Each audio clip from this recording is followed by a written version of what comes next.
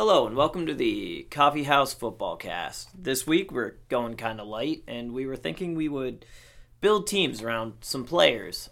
So Paul and I set together a couple ground rules here. They had to be under 25 years of age. They had to be under, as said by Transfer Market, under 30 million. I think U.S. dollars. Was it U.S. dollars? Yeah. U.S. dollars in price. And I think that was about it. A couple of, the other things, the reasons why we chose under 25 and under $30 million is that we wanted to make sure we built a team around young players that have lots of potential to be around for more than just a couple of years, and players that have some experience or maybe very little experience, but also players that have high resale value in the future, and also limit the budget to a point so that we are not just picking the best players on the planet, because that could be a really easy thing to do. So, yeah, the answer to everything is Messi. You just take him. Maybe. I mean, I would just say, we got Mbappe and Neymar, and there's a bunch of great players, young players right now that are just killing it right now. So, Virgil van Dijk, although he's not exactly young. He's kind of... He's 33. Really? Not 33, he's 28, sorry. Yeah. Sorry, for some reason I had Messi in my head, who is 33 or 34. So... Yeah. Do you want to go first? Should I go first? You want to flip a coin? I don't actually have a coin. No, you go first. I go first? Yes, you go first. Oh, man. All right, so... Oh, the other rule is that once a player is picked, we were doing a thing that... once a player is picked, that's it. Another person can't pick that player for their ultimate team, obviously. Right, yeah. There's only one. Yeah, there's only one. Okay. Well, if you were to do a FIFA thing, you could somehow have the same team. Multiple players. Multiple same players. That's not the idea. Anyway. We're trying to go with one. So I looked at a lot of options, and I'm sure there are players that are definitely better, but I'm actually going to take the young American from Juventus. You're going to go I'm going to take Weston McKennie, and it's primarily because of the versatility. He has played basically everywhere in the top league in Germany. Mm-hmm. So you can slot him in. If you have a hole in injury somewhere, you can put him there if you have to, and he's a pretty good midfielder in his own right. Yep. He's, fairly strong. He's not going to get bullied. So I'm going to take McKennie number one. Okay. Cool. How old is he again? He's 23. No, 24? He's younger than that. I think he's like 20. I think he might be 21. 22 tops. Okay. Let's see. He's 22. Yeah. As of today. All right, so I'm going to start at the back, all the way at the back. I'm going to start with the goalkeeper, and I'm going to start with Dean Henderson from Manchester United, who's 24, and has now started to claim a place at Manchester United. Reason why I choose him specifically is that of all the goalkeepers last year in the English Premier League, he had the highest XG rate of any goalkeeper. And he might be one of the biggest reasons why Sheffield went from finishing 11th to last, or I think they were like 10th or 11th last year, to now last, and will finish last in the Premier League this year. Yeah. I mean, it's unbelievable how valuable he was for them last year. And he's showing it with Manchester United, and I think he's going to be able to play till he's 41 or 42. So you have a goalkeeper for 18 years. You just got to pay him at that point. He's an excellent distributor of the ball. He can play on the ground, simple, or he can hit the ball long. He can hit a ball 75 yards in the air. I mean, he's got everything. He's a great shot stopper, commands his box, claims crosses, does everything that you want a goalkeeper to do. And he's tough and British, so I think that's always a good thing, too. Tough and British is important. Tough and British is important. So, yeah, I'm going to start there. Yeah, so Dean Henderson was on like my top 3 list of guys I should take, and I was like, don't take him first. Let the goalkeeper coach take the I would have goalkeeper. taken. There was another keeper too from Lille who has also been excellent this year. He was going to be the other guy that I was going to choose. The other guy. I think it was. Let's see if I can find him. I think it's Mike Migan. He plays for Lille. He's been starting for them. He's been really, really good for them. Excellent shot stopper, good distributor. Yes, Mike Migan, goalkeeper, Lille, 25. He's another guy I think would be really good for a really long time. So goalkeepers tend to last for a while. They stick around. They can, yeah. I mean, they don't. Their legs don't get as beat up and worn down over years and years and years. It's shorter sprints, and you can get away with not being as aggressive all the time. You like super keepers like Manuel Neuer. I mean, he's like 32 or 33 or something like that. Yeah, he still does. He's not nearly as aggressive as he used to be, but he's still still out there. He's still an excellent shot stopper, and he can still distribute the ball really, really well. So he's also pretty big, isn't he? He's like 6'4", 6'5".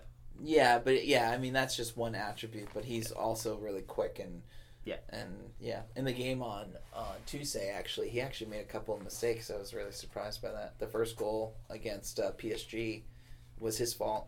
I think he started to guess on a Mbappe shot, and then he got his hands on it and put it in his own net. It was just kind of fascinating. Anyway, but yes, so let's serpentine. I had first pick last round, then you picked. Why don't you pick this one and I'll pick next? So second pick. Yep. All right. I gotta think about this just for a moment. Maybe I'll stay in England for a moment. Or do I go? Actually, I was thinking about my second player, my center back. And I was kind of vacillating between a couple players.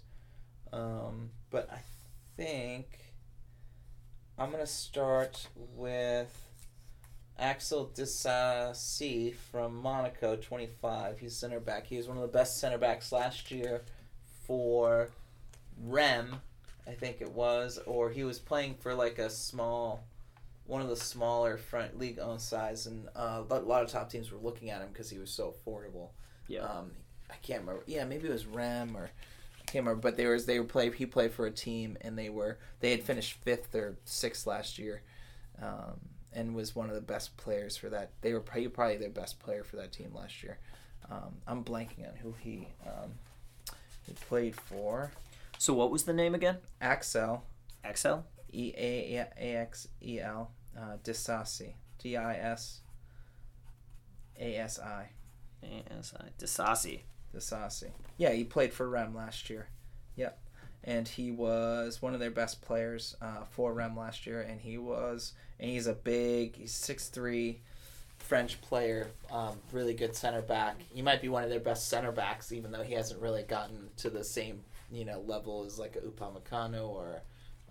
There's another Konate, Ibrahim Konate, who's playing for Leipzig as well. I think he's really solid, will win balls in the air, on the ground. Decent distributor of the ball, but I have a better one coming up, I think, if he is available for the next round.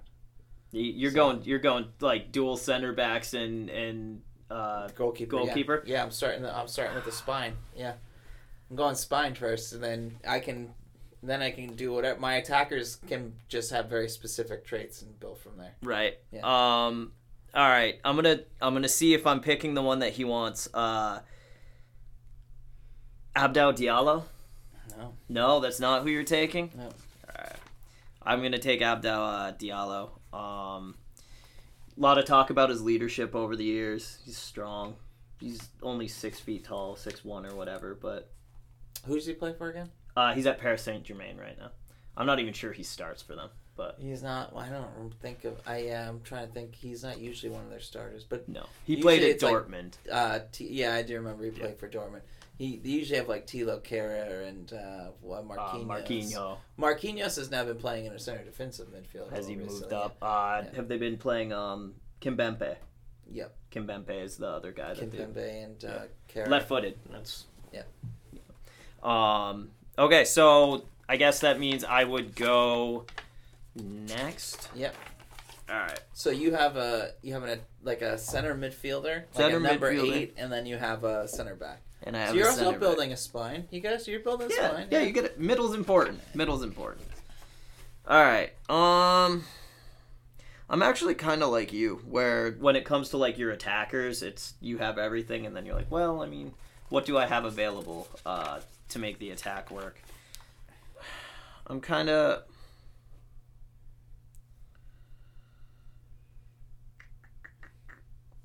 I guess I'm going to go with. This would be kind of interesting. I'm going to go with Julian Brandt. Center midfielder from Dortmund. From Dortmund. He's attacking center midfielder? Yeah. It's not a bad choice, actually. No. I think he's going to link up fairly well with kind of the McKinney, like, box-to-box. Yeah, McKinney's going to be the late runner. He'll do all the kind of hard shuttling. And not that Julian Brandt doesn't do any hard work, but he's not the same sort of... He can be kind of let loose to be a little bit more creative. Ozily, yeah. Yeah. That's the plan there. Who are you taking? My last player, so we have two. I'm going to go with the 2 center backs and the goalkeeper, I think, right now. I'm going to start with Gabriel Margales from Arsenal. He's a 23-year-old center back, left-sided center back, left-footed center back. Left-footed. And I think he's an extra distributor of the ball, good in the tackle, can sometimes get caught too high, but for the most part is very solid moving the ball and also just solid defensively. Like most of the games that Arsenal have won, he's been there. He's been starting, and I think he's going to be one of the best center backs for that team for a long time. Yeah. So he has Dean Henderson, Axel Disasi, and what was his first name? Gabriel Margales. As who Paul has decided to start his team with. I'm all over the place. I have Weston McKennie. God, I don't even remember his first name. I'm terrible with names. Yeah, Abdou Diallo, and then I have Julian Brandt. So I mean that's going to be interesting. If the goal is for them to play against each other, I have no idea who's playing in net right now, and I know that you have a good one, so that'll be. I think for me, it's all about making sure. Like I think if the, back 4 or 5, including a center defensive midfielder, they can all play with the ball. But if they're all just solid at the back, I always think about how Man City are. Man City have one of the biggest problems of the last 2 years, why they struggled towards the end or in the Champions League, etc., is because defensively they were. Defensively, they weren't good enough towards the end. I mean, they also had some injuries too, like Fernandinho was playing at the back at times and blah, blah, blah. But I think they've solidified that. Yeah. And now, even though they're not winning games like 4 and 5-0, they can still do that. And It's just kind of based on this philosophy that they're solid at the back and they can build forward. And I don't even think they have... I mean, they have a really good goalkeeper in Ederson, but I don't know if he's like the best keeper in the world, like he's like solid. top 10 or whatever, he's a great distributor of the ball. He's, I would say, less. I think that's his best attribute is as a goalkeeper, in like decision making. He almost got caught against Dortmund on Wednesday. Like she did get caught. They got lucky because in that game, I don't know if anyone watched the game on Wednesday. Was it Wednesday? I think it was Wednesday. That whole VAR fiasco, lack of VAR fiasco with Jude Bellingham and Ederson, where the ball got played back. Yeah. Ederson made a touch. It was a heavy touch, and Jude Bellingham came in and won the ball, and Ederson kicked him, and he got a foul for it. Ederson won a foul, and I remember that. Yeah. Jude Bellingham had scored, but they had blown the whistle earlier, so he can't do anything about it. Once the whistle's blown, that's the end of it. plays dead. And so for me, if I would have been so upset if I were a Dortmund fan. They should have just let it play. Yeah. And if it was a foul, it was a foul, but it wasn't. Yeah. It was clearly not a foul. Really disappointing, but let VAR do its job there. Like let the play go. It's a tough thing because it looks like he kicked him. Yep. You know, and in the speed of the moment, there's not much you can do at that point. You know, like and that's one of those like faults with VAR, and this is why I hate VAR in a lot of ways, is because VAR takes away, even though it can give so much, it can also take away a lot as well. Yeah. And in a way, I think the only things that really matter is if a ball crosses the line or if something's offside. When it comes to fouls, I think it doesn't really matter if something's a penalty or not. Like, I don't think those even should be looked at unless it's like so egregious and then they're like in their ear, it's like this needs to be looked at right away. Then other than that, I don't see it as a point, you know. VAR for like off-ball stuff, like if something's happening that the ref doesn't see, like away from the play, then you can do it. Like it needs to be looked in. Like those are the type of things I think that VAR should be for, and not for like whether or not a ball hit an arm or a hand, because those things have been interpreted poorly as well. Right. Strangely, and it's kind of fascinating. It's like these are the same mistakes we were making before, but we weren't wasting like 40 minutes of our time trying to get the VAR right. And that's the other thing too. Like the game stops, and the thing is that soccer is a game that doesn't stop, never stops, and we're stopping now. And I think Arsene Wenger's kind of going over the rules and stuff, and one of his big changes is with offside. Which I don't know if anyone's heard about this rule change, but the rule change is that now a person has to be his whole body has to be outside. You can't lean. Like you can lean. Yeah. Like you can lean now. So like you can't, like if your whole body, like if your foot is still onside. The other way. Got it. So like it's giving the tie to the, or to giving the attacker. Yeah. So more goals will be scored that way. Yeah, that's actually so you can do the hockey. I don't know how well versed you are in hockey. Oh yeah, with the where you like do the like touch, split kind of staying. Yeah, as long as something is touching that line, that blue line, so it's going to change the game drastically, and it'll actually make it easier for people to see. It'll make it easier for the offside rule. Yeah. Much easier, in my opinion. It's if he's a little bit on sides, he's all the way on sides. And I think that actually makes things a little bit easier. Absolutely. It makes it work for VAR as well, because then all the like you'll still have those like lines, but it'll be a lot easier to see. Mm-hmm. But yeah, so that's a little fascinating and interesting. They changed the handball rule as well. That's one of the reasons why the handballs have been so weird this year, I believe. They changed the rule how it worked, and it's still insane. That's why I think those things just shouldn't be checked. Like it's understandable unless it's so like, oh, it definitely hit the guy's chest. Yeah, like it shouldn't be changed or looked at all. Like I think the referees get it right a lot more than they get it wrong. Right. And I think the other thing too is that you're making referees' decisions and disingenuous. Yeah, you're making them, not as valuable anymore, and I think you take away power in that sense, not give it to them in a lot of ways, and a lot of people see the game differently. The person in the VAR booth is going to see the game differently than the guy on the field, right? And they might have different decisions to make, and what ends up happening is that those referees on the field sometimes rely either too heavily or not at all in the booth, and and all of a sudden, just too many people are making the decision. Yeah. I think the referee is there for a reason. And yes, there are going to be calls that get missed. That's part of the game. Right. I think that's the pain of the game, and we're trying to take that out. And it's like, no, it's like part of the thing that makes it so freaking wonderful. I actually think that refereeing is a very, very difficult job. I don't think it's great that, like, in the NBA, certain refs' names. You actually They're part of the right, like how a game is going to go because of what ref is refereeing it. But I also feel like that's always kind of been there. Like these players and these referees, they know each other, like they work together a lot. Right. So you just sort of kind of learn, okay, hey guys, we have this guy tonight. He's going to call everything really tight. Like, don't go in for that little extra on the tackle because you'll get your yellow card. Like that will happen. And I think it's just part of the game, like Right. you said, like that man management thing. Like, I'm not gonna give a foul this early. I'm just gonna tell everybody next foul is a yellow card. Don't care how little it is. Right. Like, the next one's a yellow. Right. Like, and then you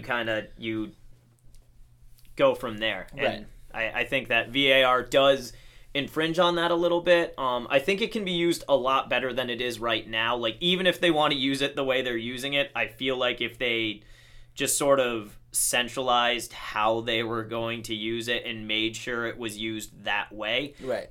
that would probably help some of the issues. I don't understand why. The other thing I don't understand is, like, like the idea right now is that Wenger said that offsides will be hopefully be automated by the World Cup next year. And I think if that's the case, that's a wonderful premise, because then it'll the idea is that it'll be instant. Like, So, everybody will know. Like, everyone will know within 10 seconds. So Yeah. there's never this pause for a minute or two to make sure that it's onside or offside. So then the celebrations can still happen, and all this stuff is still very much aware and available. And I think that's awesome, and a game changer in a way, because now we're getting back to the way the game was. And I'm not saying that I'm not trying to get all traditionalist about it. I just think that VAR is a business mechanism. It's not an emotion mechanism. It's for, every decision to be as efficient and perfect as possible. And soccer is an imperfect game. Yeah. It's a beautiful game. That's why it's so wonderful, and that's why it is imperfect. So I think those sort of things, and I know I'm speaking in this artistic sense, but I think in a way, I understand why people want VAR, because everyone wants a call right and everything to be perfect. And I'm like, guys, that's why soccer's so great, is because it's so fucking imperfect and so not perfect and so sometimes baffling and annoying, and why sometimes when we see XG, which is an analytical thing, and it's all very business and perfect, a team like Newcastle will have a 4-goal XG and still somehow tie Tottenham 2-2. 2-2, or or Bayern and PSG. Bayern PSG was 4-1 or something like that, to Bayern, and somehow PSG won 3-2. Yeah. It's just one of those things. We can't seem to get a great model on how this actually works or not. Advanced stats are very, very difficult for soccer. It's very, very interesting. The most difficult of any yeah. sport. Yeah. Every other sport, basketball, you can predict basketball, baseball, hockey. Hockey's a little less too, because there's a lot of chance in hockey, but you can still predict. Corsi's a pretty good indicator of success. Yeah. And then what was the other big sport? Football too. You can pretty much predict a lot of those things. For the most part, not everything. There's still a transition with college and pro or whatever, but.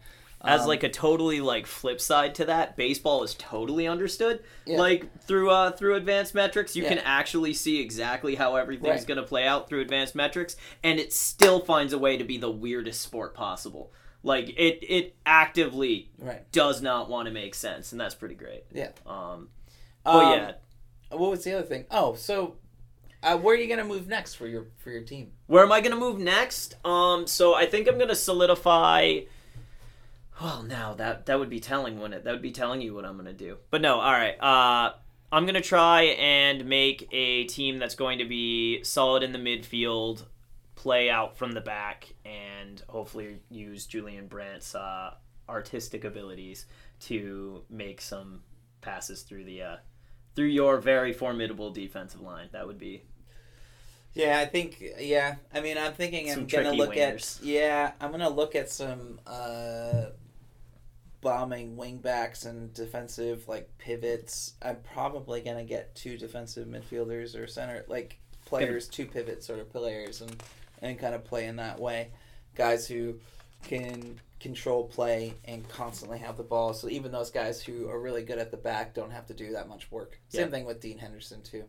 I just want to control play as much as possible. Yeah, the best form of defense is a good attack. Yeah, never forget possession is a offensive stat. Yeah. Or I'm sorry, a defensive stat. Yeah. So you are you looking big? Are you gonna get a big guy and just have Henderson kick it up to a target man and play from there? No. Oh, the thing. Yeah, you're saying no. Oh no! I'm sorry. You're going I'm sorry. You were talking about. Never mind. You want to just hold the ball and make sure that Oh, I just want to have the ball for like 80% of the game. Right, just run around with it, just kick it to each other. Just like wait for moments to pick out and cut through, and I think that's kind of the thing I was thinking about most. And not to say that they won't be incisive. Like I'm not saying that I'm going to be Arsenal currently or anything like that. I was thinking more over in Tottenham, where you just park in the bus. Oh, no, hell no, I ain't doing that either. I will never do that. I want like 65, 70, 80, maybe even 80% of the ball if I can get it. And then, 80's a lot. I know. 70% of the ball, I think, if you get 60 to 70% of the ball, I think you've done a pretty good job. So, yeah. That's kind of stuff I'm thinking about. You're thinking of playing 4 at the back? Oh, definitely. Yeah. 4 at the back? Oh, yeah, I would have gotten another center back. I would have done just 3 center backs. 3 center backs? For the goalkeeper.